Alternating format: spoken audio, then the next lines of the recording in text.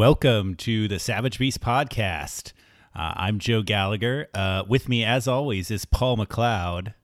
Hello, I'm here. And tonight, we have a special guest all the way from Brooklyn, New York, Mr. Taylor Sean. Good evening. Taylor. Yes. Taylor. Yeah, Taylor is another one of our high school friends. We're keeping this podcast thoroughly As incestuous inbred as and possible. nostalgic. Yes, exactly. Yes, it's going to be a hot, incestuous three-way. Because that's what high school friends are people who have sex. Great start. Great start. It's going well already. Yeah. Taylor's here tonight to talk about movie soundtracks from the 90s, which is This his is true. specialty. This is true. Yeah. Taylor's would you call yourself a semi-professional film critic? Not even that, but on the other hand, I have been published in multiple formats, all of them ridiculous, but nevertheless published. So there you go. Yeah. There you go. That's what I'm saying. That's what I was referring to. Orlando Sentinel, baby. Yeah. Can't touch this. You're definitely not the worst critic to ever appear in the Orlando Sentinel. It's God, that's so true. That's so true. I should also say it's 1 a.m. where I am. My 9-month-old is sleeping, and I'm on like bourbon number 2. So Yeah. excellent. 2 seems low. Yeah, bourbon number 5 is the one I'm waiting for. Yes. yeah, but 2. I mean, Paul, you're a father of many. 2 Oh. at this point in the game is like 6, kind of. Yeah, that's true. Especially with the baby, which is high energy. All right, well, before we get into movie soundtracks, I'm going to tell my story from the prophesied Vince Staples concert, Yes. which I attended last night. So I went with my little brother Andrew, whom I've mentioned on this podcast before. And it's this like tiny little venue I've never been to before that I'm guessing it was once a car repair garage would be my guess. Uh-huh. Nice. But anyway, it's got a bar separated from the performance area by a high chain link fence. And you walk in and it reeks of marijuana, as any good hip hop show should. Mm-hmm. Of course. Yeah. So anyway, we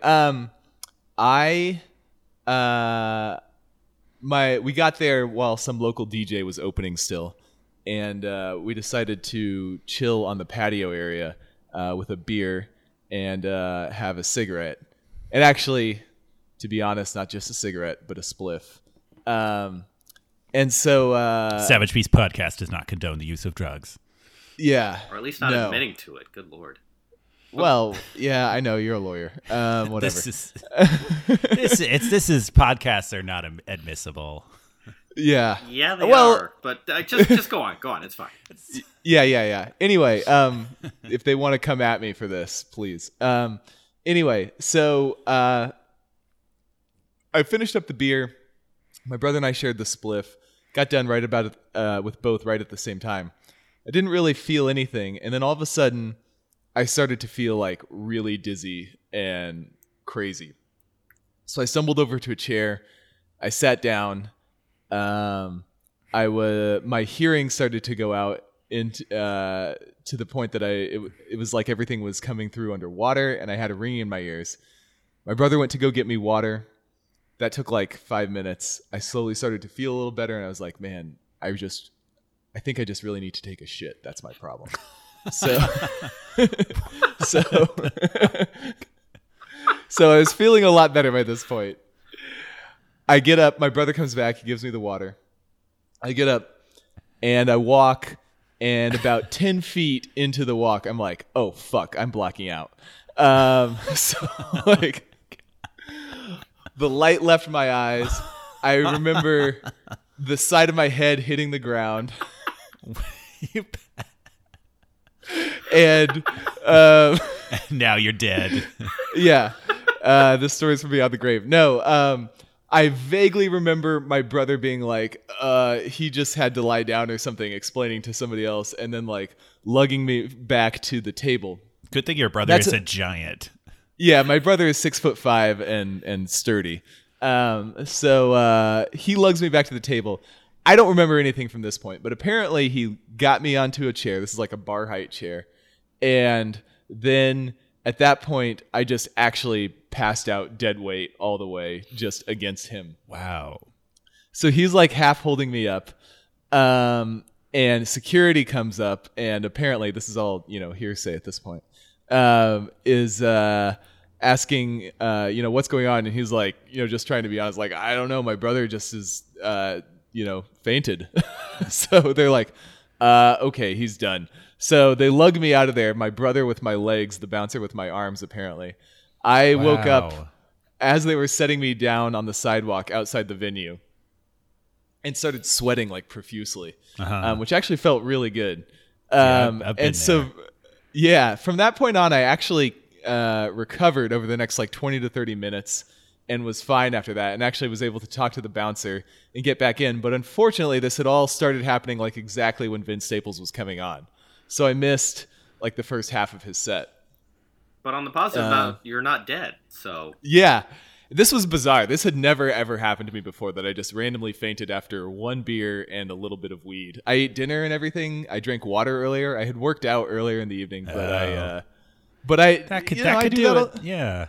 But I do that all the time after working out later in the evening. And again, I ate a full solid meal of macaroni and cheese. There was nothing wrong. Paul, as you're not attorney, I would just say, was it dusted? I mean... No, this was purchased from a Colorado dispensary weed that I had smoked before. Yeah. Then I have no answer for you. That's truly bizarre. Yeah. I know. I mean, I have blacked out at a concert before, although it was near the end. And, this one had not even begun. Yeah, sometimes it just happens. Yeah. It just comes... Truly bizarre. It comes upon you. Yeah. Anyway, so we got to the entertainment for the first half of the concert was, hearing the muffled but still very loud music from inside, which was awesome. And seeing the various scumbags who get thrown out of concerts like you was also entertaining. Yeah. I was but the first and the most well-behaved in that I was actually unconscious. The other guys were people who were getting into fights for no apparent reason and getting thrown out to the curb. And the bouncers were actually pretty cool to all of them. But, it's always fun to watch a moron rant and rave about how unfair his treatment is. I eventually got back in and saw the end of the show, and it was pretty awesome. It's just Vince and his, like, DJ backup rapper buddy. And the DJ backup rapper is actually pretty impressive because he was doing actual turntable DJism and rapping pretty much the whole time. Nice. Yeah. And I don't have much to say except that Vince Staples is cool live. He does his songs that you know from the album, and he actually raps them, not like some rappers I've seen who's just sort of lip sync or just rap over their pre-recorded lines and sync along with them. So go see him if he's in your area. And apparently his backup DJ's name is Westside Ty. Any relation to the other Ty we know? Well, I mean, we know the East Side Ty, so West Side Ty. That is, we know by far the less cool Ty, I have to say. Nothing wrong with Ty. I mean, but perhaps the more West Side Ty is just really cool. Yeah. Yeah, agreed. Well, Paul, it's stay hydrated. Yeah. So you can next time you might not be as lucky. I don't know. Yeah. So I'm trying to. By the way, random criminal law trivia.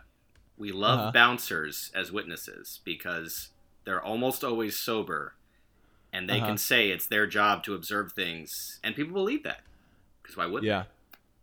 Unless they see something bad for your client, then we just don't call them. But in general, they make very good witnesses. They were, that is good to know. They were actually, the ones at this club were chill and fair, I would say. The fact that they let me back in at all is actually pretty cool. I was fine, but, there's obviously a incentive on their part to err on the side of caution, so that was cool. Well, almost every bouncer is very cool if you're cool to them, It's only if you start being a dick or crazy that then, their mean side is activated. That's been and I mean, obviously, they don't want instigators in that job because, unlike the cops, they have to live in the neighborhood that they're policing. Oh, let's just move on. True. That's just true. Yeah. Okay. So we're going to skip all other music news today because Taylor has a lot, and I mean a lot, he needs to say about 90s soundtracks. And Paul and I are just going to try and keep up. Yeah. Taylor, do you have an opening remarks about movie soundtracks in the 90s? All right. Yes, All right. So for those of you out there who are not people who just know who we are, and hopefully eventually, if that's not true already, it will be true. You should know that these two fine gentlemen, when you talk about keeping up, that was a daunting prospect when music was not your first love in high school, which it was not for me. I love music, but I would say movies first, video games second, and music was maybe third. And so there was a lot of me being like, yeah, that's cool, sure. And it's not that I didn't agree. It's just I didn't know what I was talking about, and it was just super hard to keep up. And what was nice, and I honestly don't know if it's as true now. I don't actually know. I know it's not true now. It may have been true in the 2000s, and I was just too, in college to care. But in the 90s, there was such a thing that, if you loved a movie and it was a cool movie, you could get the soundtrack. And if one of those bands happened to line up with what your friends were talking about, that's an access point. That's a way to be like, oh yeah, I heard that song because it was on this. You should really listen to this. It's cool. It partners with the movie. And whether or not that was true, it was a way to keep up. Mm-hmm.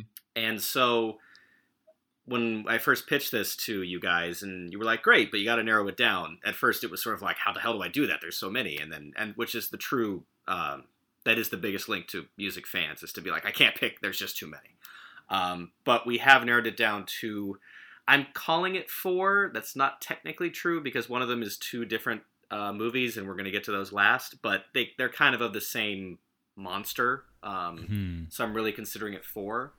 And we also, in narrowing it down, we're leaving off very good soundtracks that are not only they compilations of songs that had already been released, but more importantly, soundtracks that took songs from the past and made them relevant again. So in other words, you're not going to hear Reservoir Dogs, Pulp Fiction, Rushmore, to a lesser extent Forrest Gump, which is one of the best-selling soundtracks of all time, and it really is just the greatest hits of 60s and 70s compilations. But the point is, you're not going to hear any of them because we're not going there. We're going, of the soundtracks listed, they're almost all original material.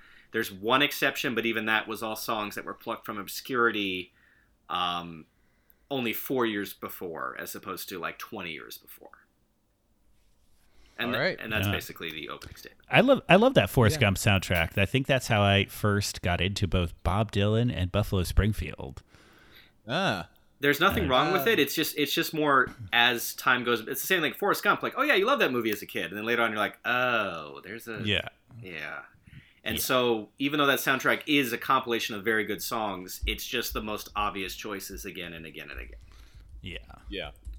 I should also say that the soundtracks we're talking about, and then I'll shut up, except not.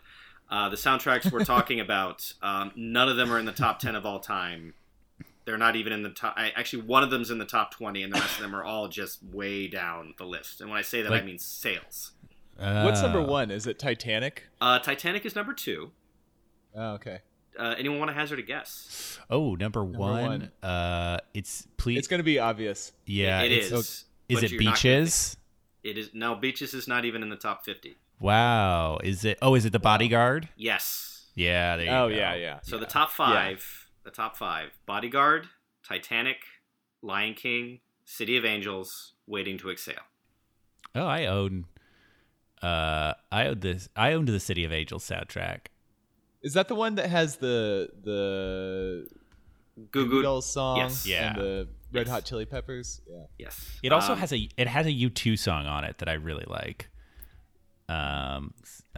So this is, here we go. We're getting too deep into it. I would just like to point out that of those 5, one of them is truly a relic of the CD era, because the Titanic soundtrack is one song and all score, and everyone bought that soundtrack for the one song.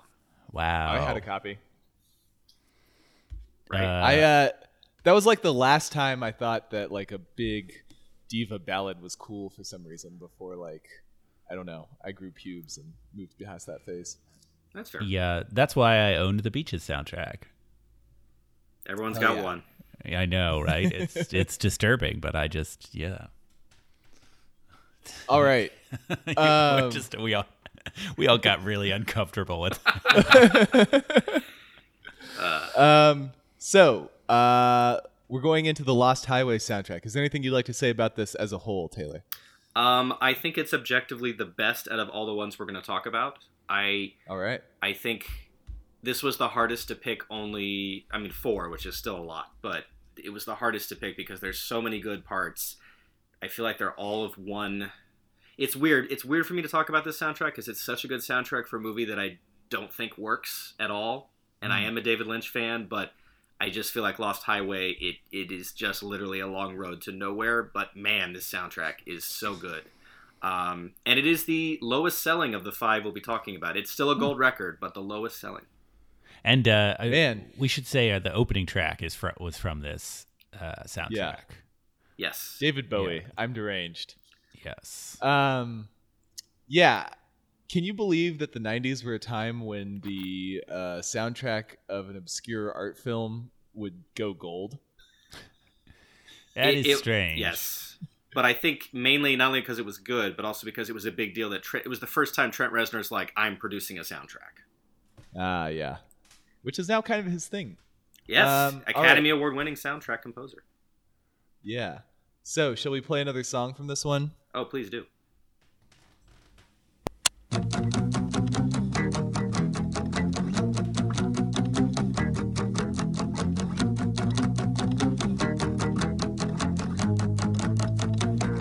My head, but my head is unraveling. Can't keep control, can't keep track of where it's traveling. I got my heart, but my heart's no good. And you're the only one that's understood. I come along, but I don't know where you're taking me. I shouldn't go, but you're reaching, dragging, shaking me. Turn off the sun, pull the stars from the sky. The more I get... So that was obviously The Perfect Drug by Nine Inch Nails. One of the probably my favorite Nine Inch Nails song, and just really fucking cool song. So this song, not only do I love it, it is easily, I agree, my favorite Nine Inch Nails song, but that song motivated me to buy their next album, which was a double CD called, I think, The Fragile. Yes. And it was one of the worst pieces of garbage I have ever heard. And I do mean that because we're an album we're going to talk about later, which is all electronica, which I love. The Fragile was awful, and in doing research for this show, I think I figured out why there is this disconnect.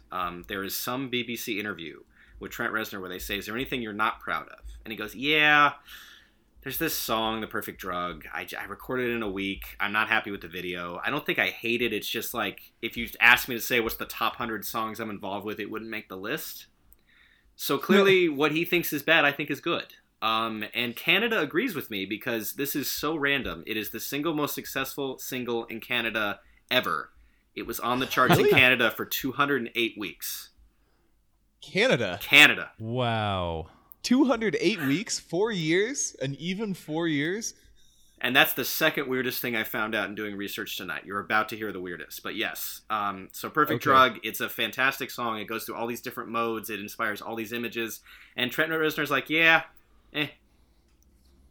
That's funny. So there you go. How much do you guys like Nine Inch Nails generally? Because I have to confess, I've never actually been that much of a fan of industrial music generally. I don't dislike Nine Inch Nails, but... I mean, people have kind of talked me into them in like kind of back into them in my adulthood. Like the song "Hurt" is pretty damn good. Yeah. But I've never. Yeah, they never vibe with either my weird indie rock taste or my like mainstream alternative rock taste, except for this song. I kind of get the sense that what it is that he is so good at recognizing other talent and developing it or working on other people's projects. Because his score for both all the new David Fincher films, but specifically Social Network, is fantastic. And the fact that he develops other artists and everything, and I think that makes me keep thinking, oh yeah, I love Nine Inch Nails. And I don't. I just really love what he does with other people and this song. That's basically it. Okay. We are in agreement. Nine Inch Nails. Other songs on this soundtrack. Taylor, any others you wanted to discuss from it? Yes, too quickly. I, by the Smashing Pumpkins, which we're only going to talk about briefly because there's other Smashing Pumpkins songs to come, and this podcast already has a bias. Indeed. So we're front-loading the insane trivia here. But, so I did some research, and apparently, so after Melancholy, Billy's music publisher, I can call him Billy, hey Billy, suggested he collaborate with none other than Shaq on something called You Can't Stop the Rain, and that's not rain as in weather, as in more as in king. And apparently Billy said, okay. So he began working on a programming-based track, but the collaboration fell through. And then he was approached to do a song for this soundtrack. He did a song called Tear, which I believe ended up on a door. Tear. Yes. Tear. I'm sorry. Ugh, yeah. All the research in the world. Yeah. See, this is what it's like. Listen to the song right back. to Say high the word school. tear. See what I mean? It's pronounced tear. And this is we've To be fair, the chorus is "Tear Me Apart," so you would know if you knew the song. Paul, I appreciate the defense, but clearly I don't know what I'm talking about. But in this case, Tear was rejected by David Lynch, and so Billy Corgan was like, "Well, I got this other thing. I'll finish it." And he finished I, and Lynch is like, "I love it. Put it in it." But for his publisher saying, "Hey, you should work with Shaq," there would be no track called I. Well, it's a great track, so I'm glad his publisher had that completely harebrained ass idea. And it's I is one of the more fascinating and successful entries into the electronic music portion of the Smashing Pumpkins catalog. And the use of the song in the film is one of the few times that the movie works. It's in a nightclub scene that's very... Lost Highway is just a lot of scenes that are cool, and then nothing in the middle connects in any way. And I know that's David Lynch, but in Mulholland Drive he pulled it off, in Twin Peaks he pulls it off, and in Lost Highway you're just like, what is happening? This makes no sense. Yeah. Well. All right. And then another song you wanted to discuss, I believe, was Marilyn Manson's I Put a Spell on You, which I didn't actually listen to that in preparation for this, but I love the original, so I will do that. It is the weird thing is that there is an original, air quotes original, Marilyn Manson song on the soundtrack called Apple of Sodom. And it's fine, but his cover of I Put a Spell on You, which apparently is on one of his earlier albums, again, I only know soundtracks until I got to college, but it's just so much better. It fits the film so well. It's the best example of what a cover can be, in that it doesn't delete anything from the original material, but just takes it in really amazing ways and just provokes this imagery that was used to very good effect in the Cabin in the Woods trailer. If you ever get a chance to just YouTube that, they use that song perfectly, and it just makes the whole thing a lot creepier. Oh, okay. Nice. Maybe I have seen that. Can I just say this soundtrack might be the one that like all three of us would have been very into in high school. I think we were. I didn't actually listen to it. Oh, son of a bitch. But you would have. You would have. No, I do like all the songs that we've discussed so far. They're good. And the score parts as well, just it all flows together. You can listen to the whole thing, and it's like a really cool, I don't know, Halloween night or Long Dark Night of the Soul mood music. It's, Yeah. That's pretty cool. All right. Next on the list, we have the Matrix soundtrack. Yes. Which was a landmark. Our buddy Phil is just pumping his fist right now. Oh, I thought you were going to say he was pumping something else. Oh, well, it can be both. It can be both. Yeah, I mean, that with a closed fist. Yeah. So the Matrix soundtrack it did go platinum along with two of the other ones we're going to talk about tonight. It is almost all electronica, or not. Would you call Rage Against the Machine hard rock? I don't know how to classify it. It feels more than. All right, so hard rock. There we go. But the songs in particular. It's all music that that like people imagine cool hackers listen to in hacker nightclubs. It's all music that dorky goths listen to in dorky basements. There you go. That may be, but you can't take away from the fact that not only did the movie and the sound, like, it all worked, even if it's all bullshit. Like, the illusion was complete. It's something the movie Hackers did not pull off, despite having, Well, Well, I didn't mean to imply that made the music bad. Goths can like good music too. I'm just saying. Yes. That movie was about heroizing the goth aesthetic, and it did the same thing with the soundtrack follows suit, is all I'm saying. And then the sequels happened. But yes. Now, the first song listed, I'm not sure which one we're going to play, but the first song listed, Spybreak, is from a band called Propellerheads, who I have a very soft spot for. They only released one goddamn album, and then they didn't quite break up, but they're like, oh, we're taking a break, and then they never got back together, so that's breaking up. Really? There was just that one album? That's it. I actually had that album because of the soundtrack. That's it. And it's a fantastic, fantastic album. There's a great James Bond tribute song. There's a song called Bang On that is just... it was used to very ill effect in the movie Lost in Space, but it's still a great song despite that. But the song everyone knows is Spybreak. It's the hallway So shootout. If you've seen the movie, then you know this song because it was instantly captivating as soon as it came on in the movie the first time I saw it, even though I'd never heard of this band or the song. Should we play it? We could play this one? Sure. All right. Sure. Yeah. As soon as you hear it, people, you'll imagine guns going off.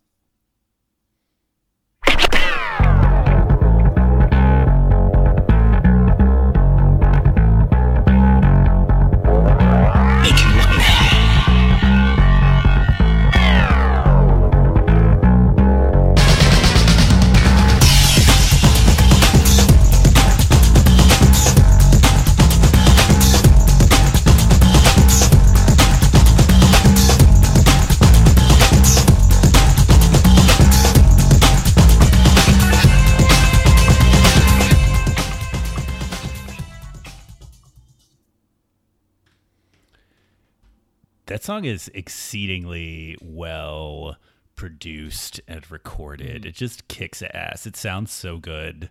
I probably have never listened to it like on good headphones because I have like always just seen it in the movies. And they were really good at what they did. And it's so two things. One, you've achieved something when everyone either just keeps using it or rips you off. And that song was either used in films or commercials or just they did a generic version of it for I think like 5 years, I feel like. Maybe 3. But like you just kept hearing it because everyone remembered that song in that moment. Yeah, it was really just instantly perfect the moment you saw it happen. It was like, oh yes, this is exactly the way that... I mean, first of all, it's a great shootout sequence anyway. And the music just totally makes love to the film as it's happening. It's a great, great song to shoot at people with an obscene amount of machine guns, too. And debris flying through the air. Yes. Absolutely. If you ever find yourself in that situation, it's good to know that you know the right song. The right song to put on your Bluetooth speaker. So the one sin the Propellerheads may be guilty of, other than breaking up, is they made such great stuff they just couldn't stop, and by that I mean the song just keeps going. Not on the Matrix soundtrack. It's literally called Spybreak short version, but on the album it's long version, and they just add 3 minutes, and it's still very well produced, but it goes on a bit. It goes on. I actually agree. I remember thinking that when I bought this album, specifically because I loved that song so much, and thinking like, well, I thought the 7-minute version would be cooler, but it's not. And that is something, I'm not sure if we'll get to play them, but something that I actually, as much as I love Propellerheads, the other 2 songs I wanted to highlight, they do have peaks and valleys in a way that Spybreak does not. Mm-hmm. Club to Death. Songs being Club to Death and Leave You Far Behind. Now, you're not going to recognize the names. You're looking like, But Club to Death is the song played in the Woman in the Red Dress sequence in the film. And yeah, to me, it's really like, I don't know why, but that song represents the Matrix soundtrack to me, just because that sort of like driving techno beat. Yeah. And I mean, you want to talk about goths trying to look cool. It's not Spy Break, it's that song. Because the whole point is like, it's film noir, but it's techno. And it's one of the more interesting scenes, I think, in the movie where Lawrence Fishburne's talking to Keanu. He gets distracted, and then he says, so were you talking to me, or are you looking at the woman in the red dress? Turns around, and Agent Smith is pointing at a gun at him, and everything stops. Yeah. That's Paul. all. Dynamite drop in there, Paul. And Jesus. Also, that song that we just spoke about, Club to Death, was apparently composed for a movie of the same name, literally Club to Death, in 1995. And then I think the Wachowskis just were like, we're just going to pluck it from obscurity in 1999. No worries. What was the movie Club to Death about? I SEALs? I only had so much time to research. The that film seemed interesting enough. The film concerns a love triangle that forms between 20-year-old Lola and the couple she encounters at an all-night rave. It's French. It's French. Did you seriously look that up just now? Yeah, it was on the Matrix soundtrack page on Wikipedia. It only took 2 clicks. Okay. That was just very speedy. You really pulled that up quickly. I'm ready to go here. All right. And the last one is called Leave You Far Behind by the band Lunatic Calm. And again, you're not going to recognize the name, but the instant you hear it, you'll recognize it from the scene where Keanu says, I know Kung Fu, show me. And it's for that whole fight sequence song. Does that scene hold up? This movie still holds up. We acknowledge the second 2 are just utter hot, like just dumpster fires, but this I have never rewatched the second 2 since they were in the theater. But this movie holds up, right? Yes. I saw bits of it on TV recently, and less well than I expected it to, but not horrible. I think the ideas are still very solid, but part of the issue with that movie is that the effects blew you away, and now those effects are very commonplace, and so I wonder how much... There's a lot of like, oh, look at this, and you're like, yeah, I know. I've seen it. I like to imagine that like 15-year-old boys in the future will still get the same kick out of it that we did. Yeah. You know. We were 17, but still. You know what Oh, one last little weird go ahead. Bit about this last song, Leave You Far Behind. The Wikipedia page, I've never seen this before, where they're like, yeah, this is the page, but we don't know. And it's not the thing like things might be wrong, but there was just this very weird ambiguous note. And I think it's because it's clearly written by either someone in the band or someone very bitter, because the entire thing is like, and then they released this album, which didn't get any support, and that's why no one listened to it. Like the whole thing has this just tone of like, you sons of bitches. Wait, that's obscure band Wikipedia is usually written by publicists in my experience. Oh yeah, or by a member of the band themselves. Well, in this case, it's either a member of the band who was fired or a diehard. I don't know. Lunatic Calm, look it up. It's it's not obvious, but there's just some stuff in there where it's like, this doesn't feel objective. This feels angry. That's the rage of Wikipedia. Indeed. Excellent. I'll look into that. All right. You won't. Any other thoughts? You won't look into it. I will. I want to see this guy's rant about Lunatic Calm on Wikipedia. Don't call me a liar. I'm looking it up right now. I'm gonna read the whole thing. That's gonna be the rest of this fucking podcast. No, we're kind of, we've already said too much. Let's just move on. Okay, well, Romeo and Juliet is our next soundtrack, and this is an excellent fucking soundtrack. Yes, so good. Yes, despite what Entertainment Weekly may think, who gave it a C+, they were wrong. Fuck you, Entertainment Weekly. Fuck you. The highest selling soundtrack of all the ones we're talking about tonight, 3 million copies. Just US. Internationally, I think it did even better. Wow. So I'm not sure which. I would rather you not play the Everclear song, but I do have an Everclear story. Okay. Sure. So one of the songs on the soundtrack, not my favorite at all, is called Local God. I know, Paul, you like it. We'll get to the song in a moment. But 2 years ago, I had the dubious pleasure of getting free... and when I say that, I'm not insulting this person maybe listening to the podcast, because I'm going to put this on Facebook later. I really love the fact that you got me free tickets to this Summerland concert. It was just a uniquely, interestingly depressing experience. And what I mean by that is that it was about 2 or 3 years ago. and it was an Everclear produced tour of other 90s bands, which seems like, oh, that's a great idea. So it was Space Hog, Eve 6, Soul Asylum, and Final Bill Everclear. Oh my god. And it was in New York City, Irving Plaza, and we had access to like the upper deck, like industry people section. So we didn't have to be with the plebs in the bottom. It does sound like a good show for an upper decker. Oh God, yes, yes. So many tall boys were consumed that evening. So we missed Space Hog, and I have no idea if they were good or bad. Because the show actually started on time, which we weren't expecting. Oh, that's crazy. See, I feel like the only highlight of that show would have been Space Hog playing a 11-minute version of In the Meantime. Wait. You people have heard of this band Space Hog? Paul, I thought that was a made-up band. You must know the song In the Meantime. That is like a classic. It might be the best 90s one-hit wonder song. Like 90s alternative rock one-hit wonder Maybe song. I would know it if I agree heard with it, that. but I don't know the name or the song by just by Love name. it all just like That would you. be an It's excellent. just like you. That would be an excellent podcast. One hit 90 wonders. That'd be great. Yeah. So, but I'm not indicting Space Hog in this thing. I didn't see them. Who knows? Eve 6 came on next, and I guess they were the best in the sense they were like, we're surprised that we're here as you are. Like, we're just gonna do some songs. Like, we don't know. So they were fine. I'm really glad that UPS let them off for the day. That was nice. Did they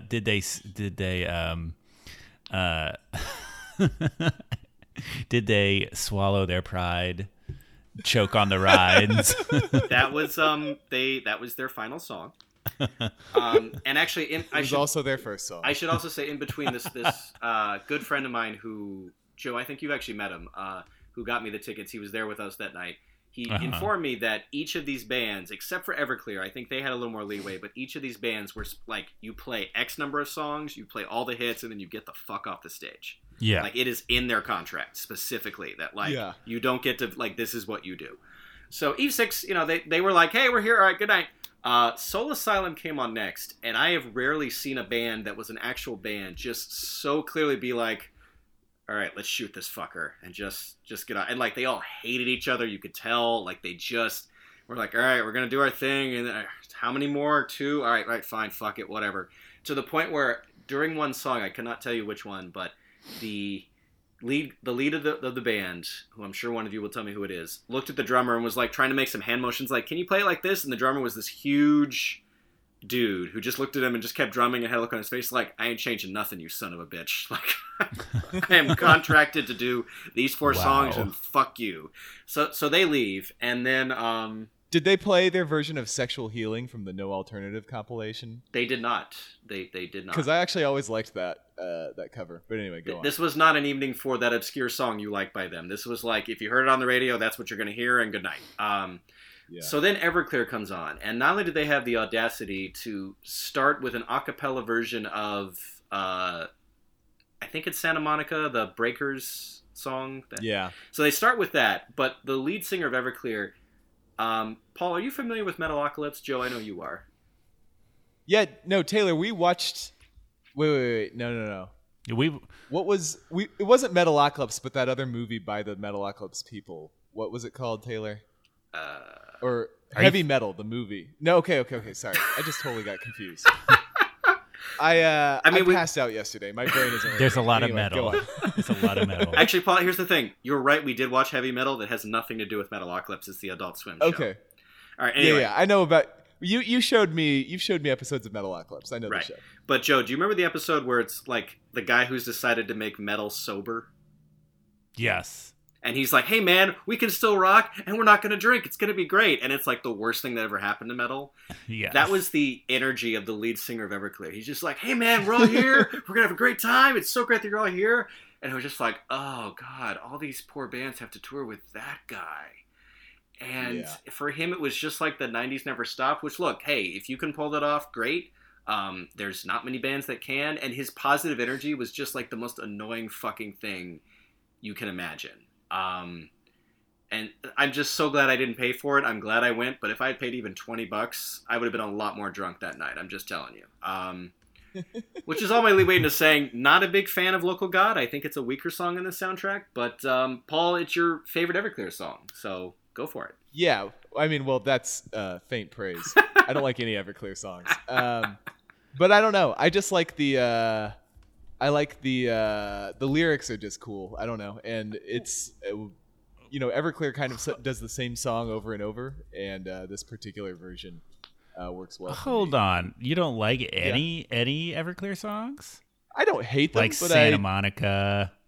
I got sick of every single one of them after the 5th time I listened to it. All right, that's fair. Should we talk about the Romeo and Juliet soundtrack? Yes. Yes. Because first of all, there are a lot of great songs. There's also, I don't know which one we want to play, but we have to talk about the Cardigans' Love Fool, which is, to me, one of my favorite guilty pleasure saccharine pop songs in the world. I don't know how you all feel about it. No, it's. I would agree with that. Yes. I mean, it's a beautifully written and performed song. By the way, written in an airport while the lead singer was just waiting for a plane that was delayed. Huh. So it's a song about an airplane, really? No, she later was just like, yeah, the best songs are written the easiest because you just are like, yeah, whatever, here you go. I don't think not much will come of this. And it was like number 2 on the charts for like 3 weeks, and everyone knows it. I mean, it's insanely catchy. It really is. And I have no problem with that. Love that song. And I would also say overall, this entire soundtrack not only fits the mood of the 90s, but it captures the spirit of the film perfectly. And as opposed to Lost Highway, I feel like love or hate Romeo and Juliet, like that is exactly the movie they wanted it to be. Like there is nothing about the movie that is not intentional, that is not like they did exactly what they wanted to do. And I cannot think that's the same thing for Lost Highway. I think even David Lynch has admitted like, yeah, I just wanted to film a bunch of scenes that I always had ideas for. Like that is Baz Luhrmann's most complete film. Love it or hate it. It is with a bow on it. Exactly that version of Shakespeare and that version of Teenage Angst, and the soundtrack is just a perfect complement to it. Yeah. It's a great soundtrack for sure. I actually, to be honest, I have never seen this version of Romeo and Juliet, which is my fault. It's crazy. I know, it was big. I would say let's play Talk Show Host, maybe? Yeah. All right. Let's do it. All right. That's a great song.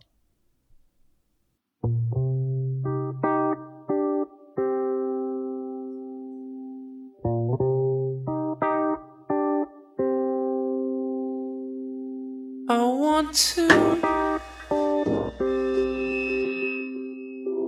want to be someone else, so I'll explode.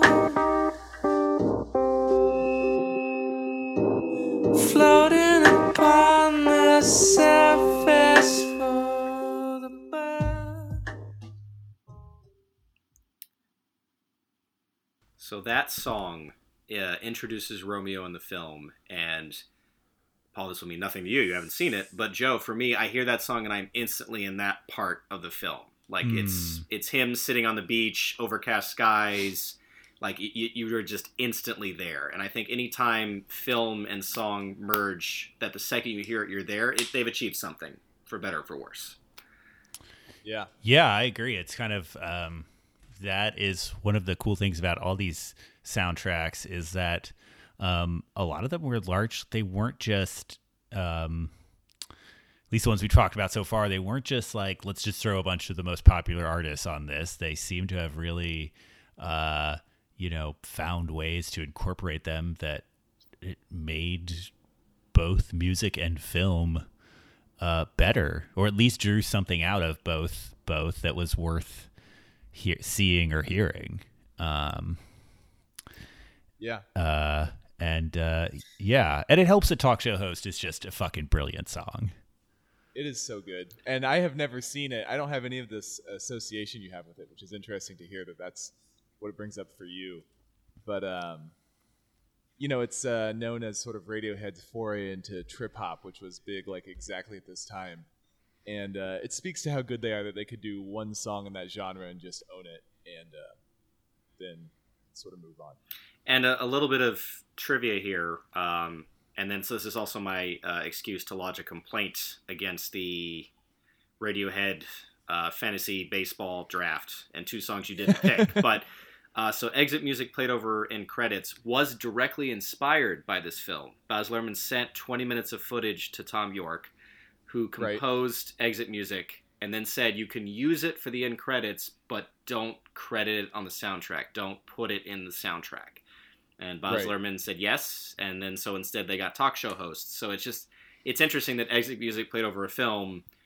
If you don't know the connection, you're never going to get that, like, oh, it's on, like, is it just like a theoretical film on OK Computer? But no, it's a real movie. Yeah. And and the lyrics are Tom's imagined version where they say fuck it and kill their parents and live together. Are you sure? I feel like you said that before. That's what I recall. Listen to the lyrics. It fits. Hold on. Stop everything. It's not exactly happy, but it's an alternate ending to Romeo and Juliet for sure. Is it when they say breathe, keep breathing, don't lose your nerve, breathe, keep breathing, I can't do this alone? Is it not like it could be one person watching another person die? No, that's them like working up the nerve to escape or do whatever they need to do. So the now we are one in everlasting peace. That's not when they are like both dead. That's according to, I guess you could interpret it many ways, and as we've discussed, I support that. But my understanding is that Tom wrote it to be an alternate ending. Okay, all right. I believe you, and I will support that. I actually feel like the song supports that. So even like the mood of the song. Yeah.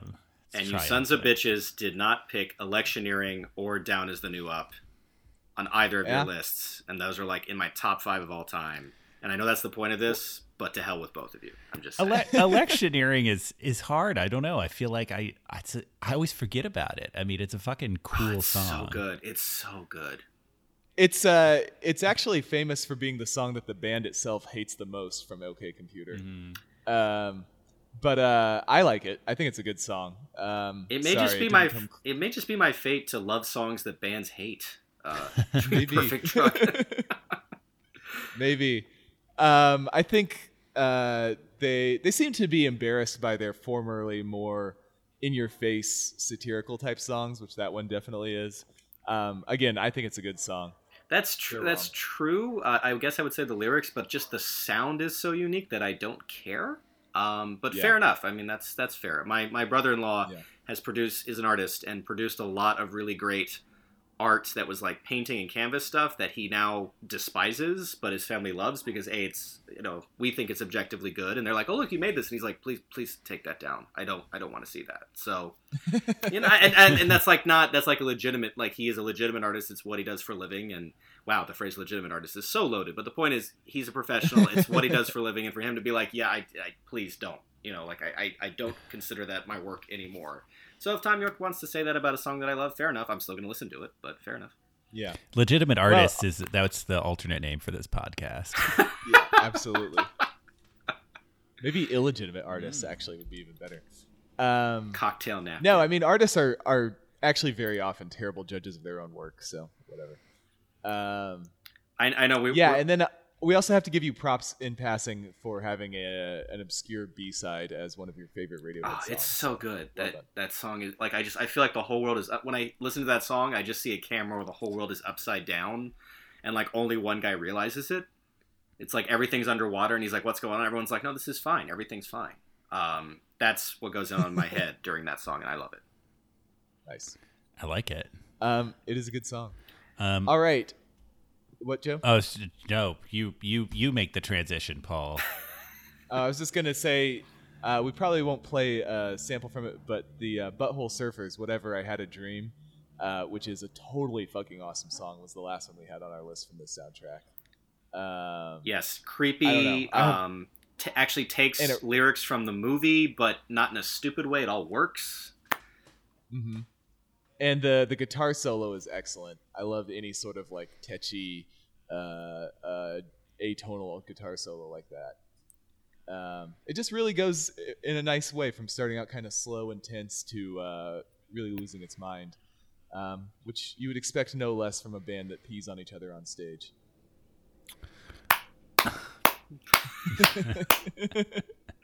And by the way, narrowly beating out both Number One Crush and Young Hearts Run Free. Also very good songs, but if I had to rank them, I would put I Had a Dream above it. So there you go. Yeah.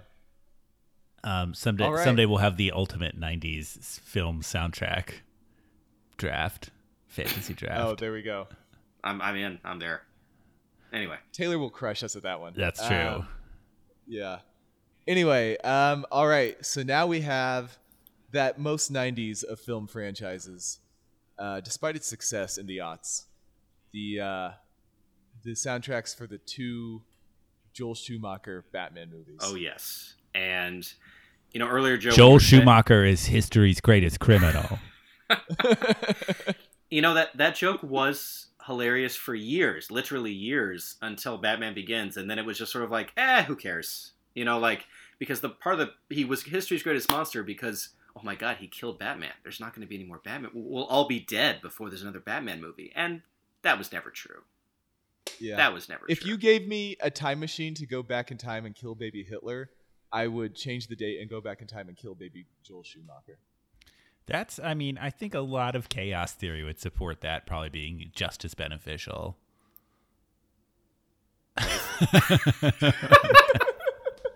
I do not condone anything of what just happened. Anyway, where I was trying to go with this is Joe, and earlier you were saying, like, all these soundtracks we talked about, they're not just like crass commercial tie-ins. They're actually, good bands, and it's all related to the film. And here we are with the crass commercial tie-ins, which they are, but nevertheless, certainly this first soundtrack, Batman Forever, was very important to me in my teenage years. I don't know if it's just because it's the first soundtrack like I owned, but I listened this disc into the ground. And I think also that there's a theory put forth by Roger Ebert about film, but I feel like it can be true with music, where when he talks about trailers, and he says that, like, if a trailer gives away too much, it's the equivalent of eating like a sample at Costco. And what he means by that is that, you can smell food, you can look at it, you can do all these things, but once you eat it, the only difference between eating a sample and eating the whole thing is the experience of eating the whole thing. Otherwise, once you have tasted that sample, that is everything. You've smelled it, you've felt it, you've experienced it. It's now in. That's it. And where I'm going with this, because it seems like where you're going with this, is "Smash It Up" by The Offspring. When I first heard this song on this album, I loved it, and I was like, hey, let's get more Offspring. And if you enjoyed "Smash It Up," you'll enjoy every other song Offspring has made, because they are all pretty much the same. I kind of don't care. It's a lot of fun, but you can just buy the greatest hits and you're fine, right?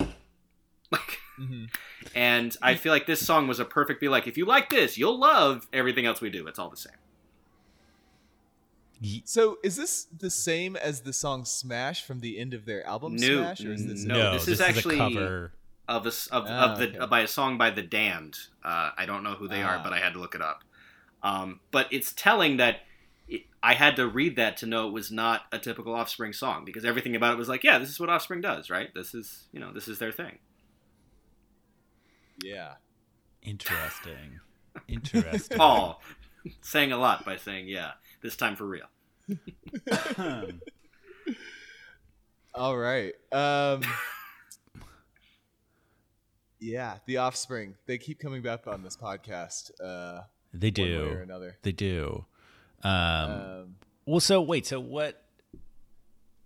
I think the Batman Forever soundtrack to me is memorable for the fact that the U2 song on it is pretty terrible, and MTV played the video nonstop, and I had nothing else to do back then but watch MTV. So I just in some ways can't. I don't know. I think it may have been I think it may actually have ruined all other U2 songs for me a little bit. And Joel? Well, that's what Joel Schumacher's actually is history's greatest monster, because he's partially responsible for that song and everything else. Would you like to know why? I do. Oh man, I would like to know more. So, I'm gonna risk mispronouncing his name, but it's way too late. I do not care. Bono. Mm-hmm. Okay. Yes. All right. That's it. Hooray! Bono is apparently friends with Joel Schumacher, and he was supposed to cameo as Mephisto. Now, I am a huge Batman fan. I do not know who that is. I don't know if Joel Schumacher made him up, and obviously I was too bored to Google it. Maybe one of you two can. But he was supposed to be Mephisto, and he was supposed to appear in a party scene, and it was supposed to be this great cameo. And in a rare... Wait, no. That was actually a Bono character that he played on U2 tours, I believe. Oh, God, it's much worse then. All right, so Whoa. Mephisto was supposed to cameo in a party scene in Batman Forever. And in a rare use of discretion on Joel Schumacher's part, he said, maybe not this time. And Bono was like, really? And it's like, yeah, maybe not. Like, all right. But you know what? Here's this song for the soundtrack instead. We weren't planning on it, but here you go. And that's why your childhood was ruined, I guess, Joe? I don't know. Yeah. But, one of many reasons, but yeah. Yeah. So you all need to go look up pictures of Mephisto and videos of Bono being Mephisto, because it's like this, like it's. Let me read some of this. This is just fucking awesome. I just keep picturing a character that Mac from It's Always Sunny in Philadelphia is playing. Mephisto. Totally plausible. Fucking mobile Wikipedia makes it hard to find in page. Hold on. Talk amongst yourselves for just a second. I don't know. Anyway, he was this ridiculous like upper English class nobleman who was also the devil, and it was like some sort of social commentary political thing Bono was doing, and he would like put on this outfit and these sunglasses and like pale makeup and come out and be Mephisto on the tour. Oh shit! For parts of the show. The worst part is it's spelled capital M-A-C capital P-H-I-S-T-O. Yes. Named after Mephistopheles. Oh. Yes. again, it may be the only time Joel Schumacher ever had restraint in his life to be like, you know what? Maybe not. Yeah. Wow. People would have lost their shit if they inserted some random character who was not even part of Batman into the movie as a villain. That would have been. You know, if that happened now, people would actually burn down theaters. Oh, that's 100% correct. That's 100%. The images correct. are awesome. I mean, of him, I actually am kind of disappointed. I mean, it's not like these movies were great treasures anyway. That's true. I wish there'd been 5 minutes of Mephisto. So maybe Val Kilmer could have gone to a Bono concert and seen Mephisto play. Guys, you're missing the real highlight, which would be Jim Carrey, like doing shit with Bono, and then Tommy Lee Jones shows up, doing whatever he's doing, and then Nicole Kidman. I don't know, like. Oh man, that's so awesome. were these Batman soundtracks? Because are we talking about Batman Forever and Batman? Well, I want to get to. I do feel like they're a little different, not in terms of the cynical strategy, but in terms of the results. Okay. And the reason I'm going to say that, I'll make this very quick. There's a lot of legitimately great artists that I was introduced to on the Batman Forever soundtrack. It's not any of their best work, but The Flaming Lips, Nick Cave, Massive Attack, The Offspring, which I know go back and forth, but like there's a reason they do what they do, and.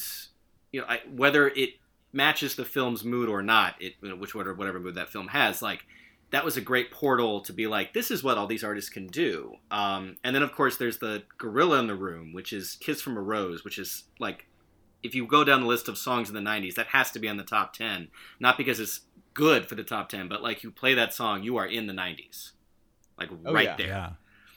That is absolutely one of the soundtracks.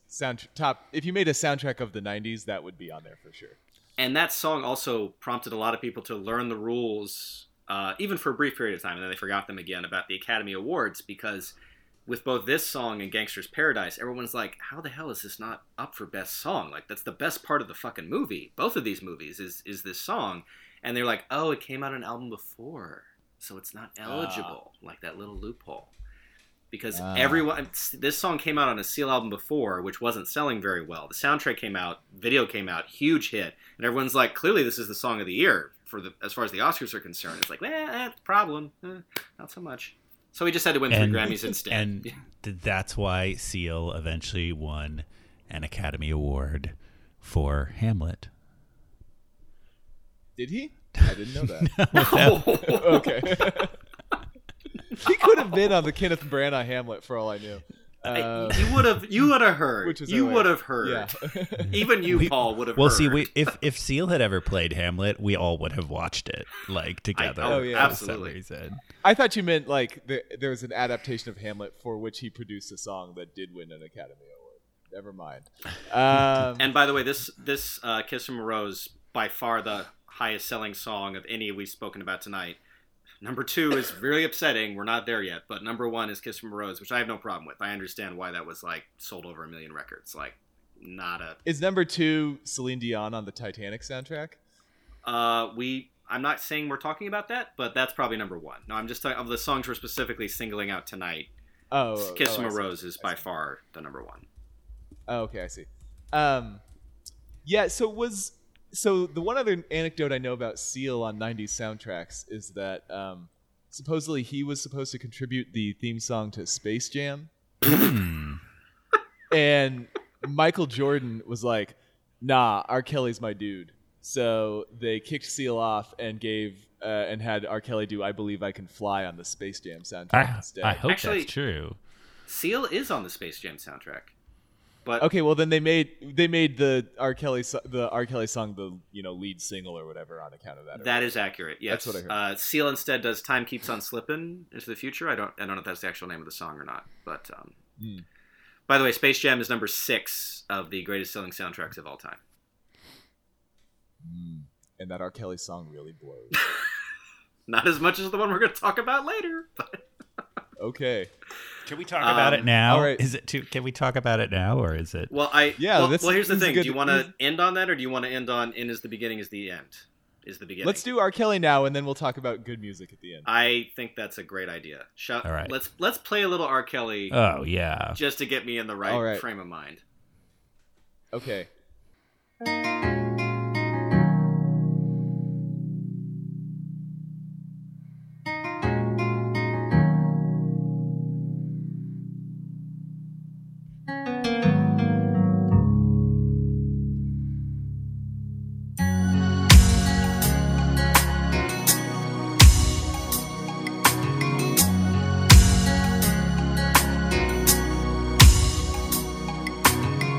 Looking over the skyline of the city, how loud, quiet nights in the midst of crime, how next door to happiness lives sorrow, and signals of solution in the sky. A city of justice, a city of love, a city of peace for every one of us. We all need it, can't live without it. A Gotham City, oh yeah. I'm sleeping awake because of fear. Wow, what a shit song. So Paul, you didn't listen to the whole thing, and that's fine, because here's the thing. There is 2. God, it's so late. I'm losing my words. All right, so there's chorus, and what's the other? It like goes something chorus, something. Thank you. Yeah. Thank you. Yeah. So this song, this fucking 600,000 copy selling song, has 2 verses, and it goes on for 5 minutes. I guess 2.5, technically 2.5. And the rest of it is just this chorus that just keeps fucking repeating. And this is not La Bamba. This is not something where it's like the catchiest chorus of all time, so let's just keep going back to it. The chorus is, I swear to God, a city of justice, a city of love, a city of peace. For every one of us, we all need it, can't live without it. A Gotham City. Yeah. There is Gotham City in no version of Batman is that. Ever. Ever. Also, like, it was so anticlimactic. I wasn't sure that it was the chorus as it was happening when I just listened to it just now. And Paul, the only way you would know is to listen to the whole song where he just repeats it 7 times. 7. Oh, he God. just, it's, here's the thing about Kiss from a Rose. Love it or hate it, that is a perfect pop song because it's a beautiful chorus, and the whole song is about 2.5 minutes, right? Like maybe 3, and it has 3 verses, and it goes back and forth. Gotham City, it's twice as long. And the chorus has nothing to do not only with this Batman movie, but any Batman movie ever. It is just this like platitude of like, wouldn't it be great if we lived here and now we live there? No, we don't. We never did. I just hate it so much. I just hate it so much. As you should. I don't know why they thought, like, we'll have R. Kelly do some Peabo Bryson adult contemporary bullshit, and that'll be the fucking Batman soundtrack theme. But that's emblematic. It worked. The reason they did it is because they sold 600,000 copies of it. Well, that's just because it was on Batman. Well, but actually, so you're both right. And what I mean by that is, in researching, so this album did, for a Batman soundtrack, compared to Batman Forever, very poorly. It sold about 1/3 of the records Batman Forever did. Yeah. And you might think it's because of the movie, which was terrible. I mean, I love it as camp, but it's a terrible movie, obviously. But the problem is that if the first soundtrack was cynical, the second was much, much more cynical, because at least the first Batman Forever, like, the songs more or less fit the mood of the movie, even if they're very all over the place. But, like, there's a Jewel track on the soundtrack that's never played in the movie that fits nothing in the film. There's an REM song that's never played in the movie that makes no sense why it's there. The whole soundtrack is just the most like, yeah, kids like that. Like, let's just put that on there. To songs that not only don't fit the movie, but don't fit Batman either. They make it just, the whole thing makes no sense. Yeah. That was my impression of where soundtracks came to be by the end of the 90s. Maybe I'm more cynical about it than I should be. No, I think that is not cynical at all. I feel like that's where it ended up as they dealt with. They ended up at, the music industry was just headed toward disaster, and soundtracks were not spared. And I would say, Paul, your timeline's a bit off, but the result is exactly the same. Because, for instance, Lost Highway comes out after Batman and Robin. Batman and Robin's 1996, Lost Highway's 1997, but Batman and Robin is where it was heading and where it definitely ended up. Yeah, I'm sure, there are different levels of it at different times with different types of artists, but yeah. We should talk about the one good song. 2. Yes. It's a back-to-back pairing, which is the Smashing Pumpkins, The End is the Beginning is the End, the Beginning is the End is the Beginning, which I spent many a fruitless trip to the CD store trying to find a copy of this single when I was in high school. But your reason you didn't find it is because I was the one who went to Park Avenue Records and bought it. Probably. Wait, I remember this. It's like you could always find the remixes, but never the single, right? Yes. Yeah. Totally true. The remixes were always there and not very good. Oh, they're real bad. So one of the first things I did when I went to college was I signed up for an eBay account and bought this from some dude in like Malaysia. Awesome. 100% authentic, I'm sure. It had the music. So, do we want to play it and then talk about it, or talk about it and then play it? Let's just talk about it. We're running up on our time. That's all fair. of us know this song. That's fair. It's good. So, End is the Beginning is Grammy winning. Yeah. It is the first release with Matt Walker, I guess, after Jimmy got kicked out. Yes. Um, Matt Walker is in the video for it, where they're all drumming and playing weird cyber rock instruments. And clearly, both songs were written without them seeing any footage from the movie, because they would have known that it does not fit the movie at all. But on the other hand, the movie's garbage, so why not? I read some interview somewhere where he said it was meant to represent Batman from the 40s when the character was darker. I'm not sure if Billy missed the 80s when Batman was unquestionably the darkest, but still, fair enough. I would actually say that I think Beginning is the End is the Beginning is the Batman song, and End is the Beginning is the villain song. That's how I interpret it. Because if you think about it, like, Batman's world is very dark and it's moody and it's not energetic. It's more like a grim determination to do what he feels is the right thing. Whereas End is the Beginning is definitely like the Joker's breaking shit, Penguin stealing stuff. It's end of the world and I feel great, the sewers belch me out. That's how I interpret it. Yeah, man. I just sorry. It's so good. It's so good. Yeah. It's kind of like this song came out at the Smashing Pumpkins peak in terms of popularity, and they really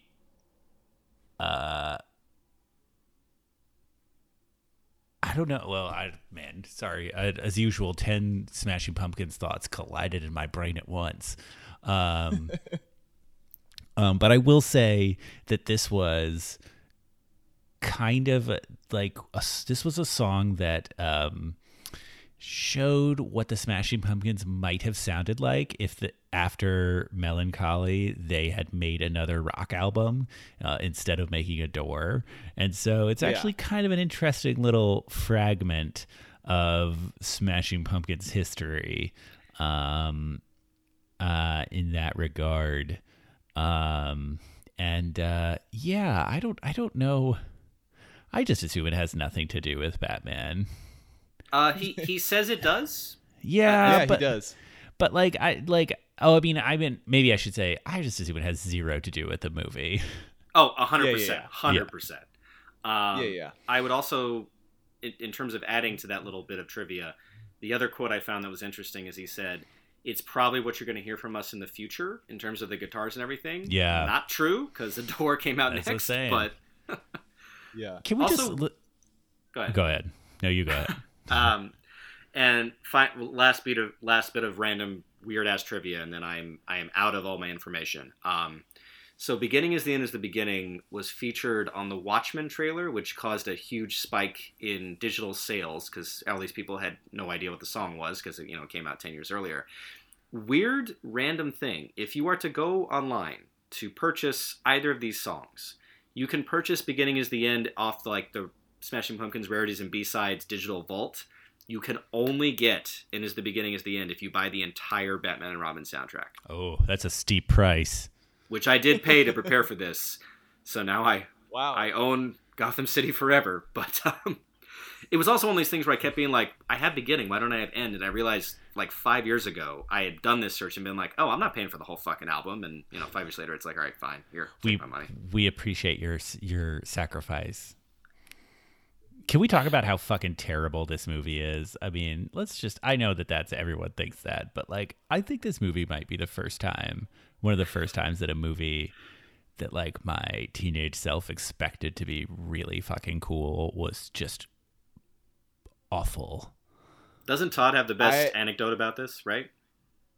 No, go for it. He was. I have actually never seen this movie. Oh my God. So actually, Paul, I will say this: if you were to ingest a spliff that doesn't make you pass out, and as your attorney, I wouldn't recommend it. But I'm just saying. I will say Batman and Robin, while on some kind of legal or not intoxicant, is hilarious because it is just so fucking bad and so expensive and yet cheap at the same time. And every single line Arnold says is a pun. Every single one. For the whole fucking movie. Excellent. I think the ideal way to enjoy this movie is probably to sit down and watch it with Ted so you can laugh at how mad Ted is at how much he hates this movie. I agree. But, all right, sorry. Yes, absolutely. Down. Especially if you make Ted pay for it and he doesn't realize he's paying for it. But so everybody, this is our other high school friend Ted we're talking about. He hates bad movies. But Todd's story was he was in the theater and this movie is not only bad but way too long. I think it's 2 hours and 10 minutes. So at the 2 hour mark, apparently some young kid just says out loud in the theater, "How long is this movie?" And people just start losing it, and then they just start getting up and leaving before the end because it's just from the mouth of babes, he's right. Why are we all here? That's awesome. That's really good. That kid is a hero. I would also say as I wouldn't put on the same list as Battlefield Earth or The Spirit or Jupiter Ascending, which came out last year and easily made my top 10 worst of all time. Only because it's such a weird, bizarre. It's so gay. It's so campy and just hiding in plain sight and just to watch it is an artifact of a time where people had to hide in plain sight in franchises that really had nothing to do with what actually was going on, it's just like, wow. Yeah.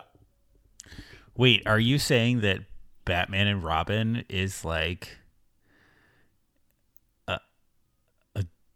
a gay masterpiece? I'm saying that Uma Thurman, who is very much a woman, plays Poison Ivy as if she is a drag queen. Huh. That is more the level of what is going on. If you were to watch it again, sober or not, just the colors, the leather fetish, there's just so much shit going on that is so Liberace of the 90s, like just kind of hiding in plain sight. And if you watch Batman Forever, which I kind of have a soft spot for, I actually enjoy it more than Batman Returns. It's kind of my guilty pleasure, my love fool of the film world. There's a little bit of an influence there, but it's also trying to be a little dark, but not as dark. But Batman and Robin, they just go for it. And I don't even mean, not even the old joke of like, oh, Batman and Robin, they're in a relationship. It's not even that. If you just look at everything else, the second you're looking for it, you will see it just everywhere. Okay, so that's what you mean, is that it's actually as if it were a piece of sort of gay camp, like Rocky Horror Picture Show type stuff.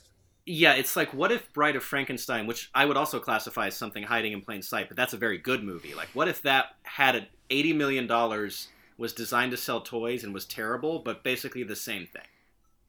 Okay. This is a fascinating new take on Batman and Robin. But hey, end is the beginning is the end is fantastic. And maybe we should just end on that.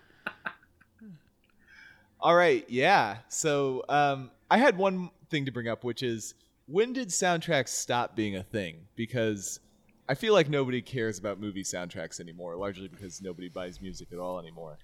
I would say I was thinking the last one I can remember is the Garden State soundtrack being big. Oh, that was a thing. You're right. Zach Braff's excuse to release his personal mixtape. See, yes. I here's the thing, Paul. I would say in terms of a soundtrack that was a big hit, yes. But in terms of the last soundtrack that was actually very important to me, was the Nick and Nora's Infinite Playlist soundtrack, which I'm sure you have not seen. Joe, I know you did see. I think it's an underappreciated teenage comedy. But on that album, I discovered White Rabbits. I discovered We Are Scientists. I discovered I can't remember, Middle something. Oh, no, Bishop Allen. I'm sorry, Bishop Allen. The song is Middle Management. That's how I first heard of Vampire Weekend. All those artists were on that album, and it's all good tracks from all those artists. Also, the Real Tuesday Weld. Now I'm blanking on the rest. But still, I bought all their albums because of that soundtrack. So I think it can still be a thing. It's more, you're not going to drive in the car and listen to that album. You're going to, maybe find it, listen to the movie. I don't know. Well, actually, I mean, it's a soundtrack could still break through. It's like the soundtrack to Guardians of the Galaxy was the #1 selling album in the country for 11 weeks. That's true. So, there, of course, that's not a bunch of songs written for the movie. That's, again, like an 80s mixtape. Yeah. And then, even throughout the 2000s, the Twilight soundtracks actually had a lot of original music written for them. Good music, too. So, I think it's still possible, but I feel like the idea that every big movie has a big soundtrack died at the end of some time. Well, it died with the 90s. I think what it evolved to is that a lot of times with these big movies, they just we just need an artist to get one song to help promote the film. That's like Despicable Me 2 had Happy, which was everywhere and nominated for an Academy Award. Zootopia had that Shakira song. I feel like that's what they do now. It's like, let's just get one song to help promote the thing. We don't need 9 other ones. We just need one. Yeah. And I mean, it's sort of, also at the time, it used to be a huge vehicle for the artists. Where they ended up selling 500,000 copies of a song. And now that incentive is kind of gone. I don't know. Does like Captain America Civil War, it must have a soundtrack. Technically, Iron Man 3 and Avengers do, and the only reason I know that is that I bought the combo pack that was like, you also get the soundtracks. I'm like, oh, okay. Like Iron Man 3 had like Imagine Dragons, and Avengers had like Bush on it for some reason. I don't know why. Mm-hmm. I mean, all these soundtracks are terrible, but they still exist. I assume someone is buying them, or they're giving them away for free. Like Civil War does not have a soundtrack; it just has the score. So it's like I guess that's sort of what I mean. It's like sometimes they exist, but like a lot of times they're not. It's like not even worth the money for them to do it. To come full circle a little bit, I think it really does bring you back to Titanic, right? Because people bought that soundtrack to listen to that song because it's like, well, what other choice do I have? And maybe people bought Batman Forever just to get the Seal song. And now, obviously, you don't have to do that at all. Right. True. All right. Well, I think we have said everything that can possibly be said about 90s soundtracks before we pass out on the ground. Man, it's like 3 a.m. here. Oof, I'm gonna be rough tomorrow. Just tell your wife it was so you could talk to your friends on the phone. She knows. Oh, she knows. It's Oliver's turn to take care of you, Taylor. All right. Well, thanks everybody. This has been the Savage Beast podcast with our friend Taylor J. Sean, attorney at law. You can find him. Sorry? No, go on. Okay. You can find him on Twitter at, what is your handle again? I think it's Theater Law Justice? TJS. I think it's actually Film Law Whatever. Film Law Whatever. That's right. That's right. Obviously, I tweet a lot, but yeah. You can also find him by committing petty crimes in Brooklyn. In which case he may. As your attorney, please do not. And if you do, just don't tell the cops anything ever. That's like the best advice I can give. So many cases would be won if people didn't listen to the cops. The cops are like, yeah, just tell me what happened. It'll be fine. I'll work it out. Yeah, no. You say you did it. They got you. What if I explained that the reason I killed that baby is he's going to grow up to direct Batman and Robin? Can we just play it as the beginning and we'll just play us out? I have no answer to that. Yes. Yeah. Anyway, check us out at Savage Beast Pod on Twitter, savagebeastpod.com on the internet, and savagebeastpod@gmail.com. Please force your friends to listen to us, even though it makes them uncomfortable, and rate us on iTunes and give us reviews and stuff so that we can become rich and famous. Mm-hmm. Internet famous. Yeah. No, real rich and famous. Oh. I won't stop until I'm more famous than R. Kelly. Hopefully not for all the same reasons. Good night.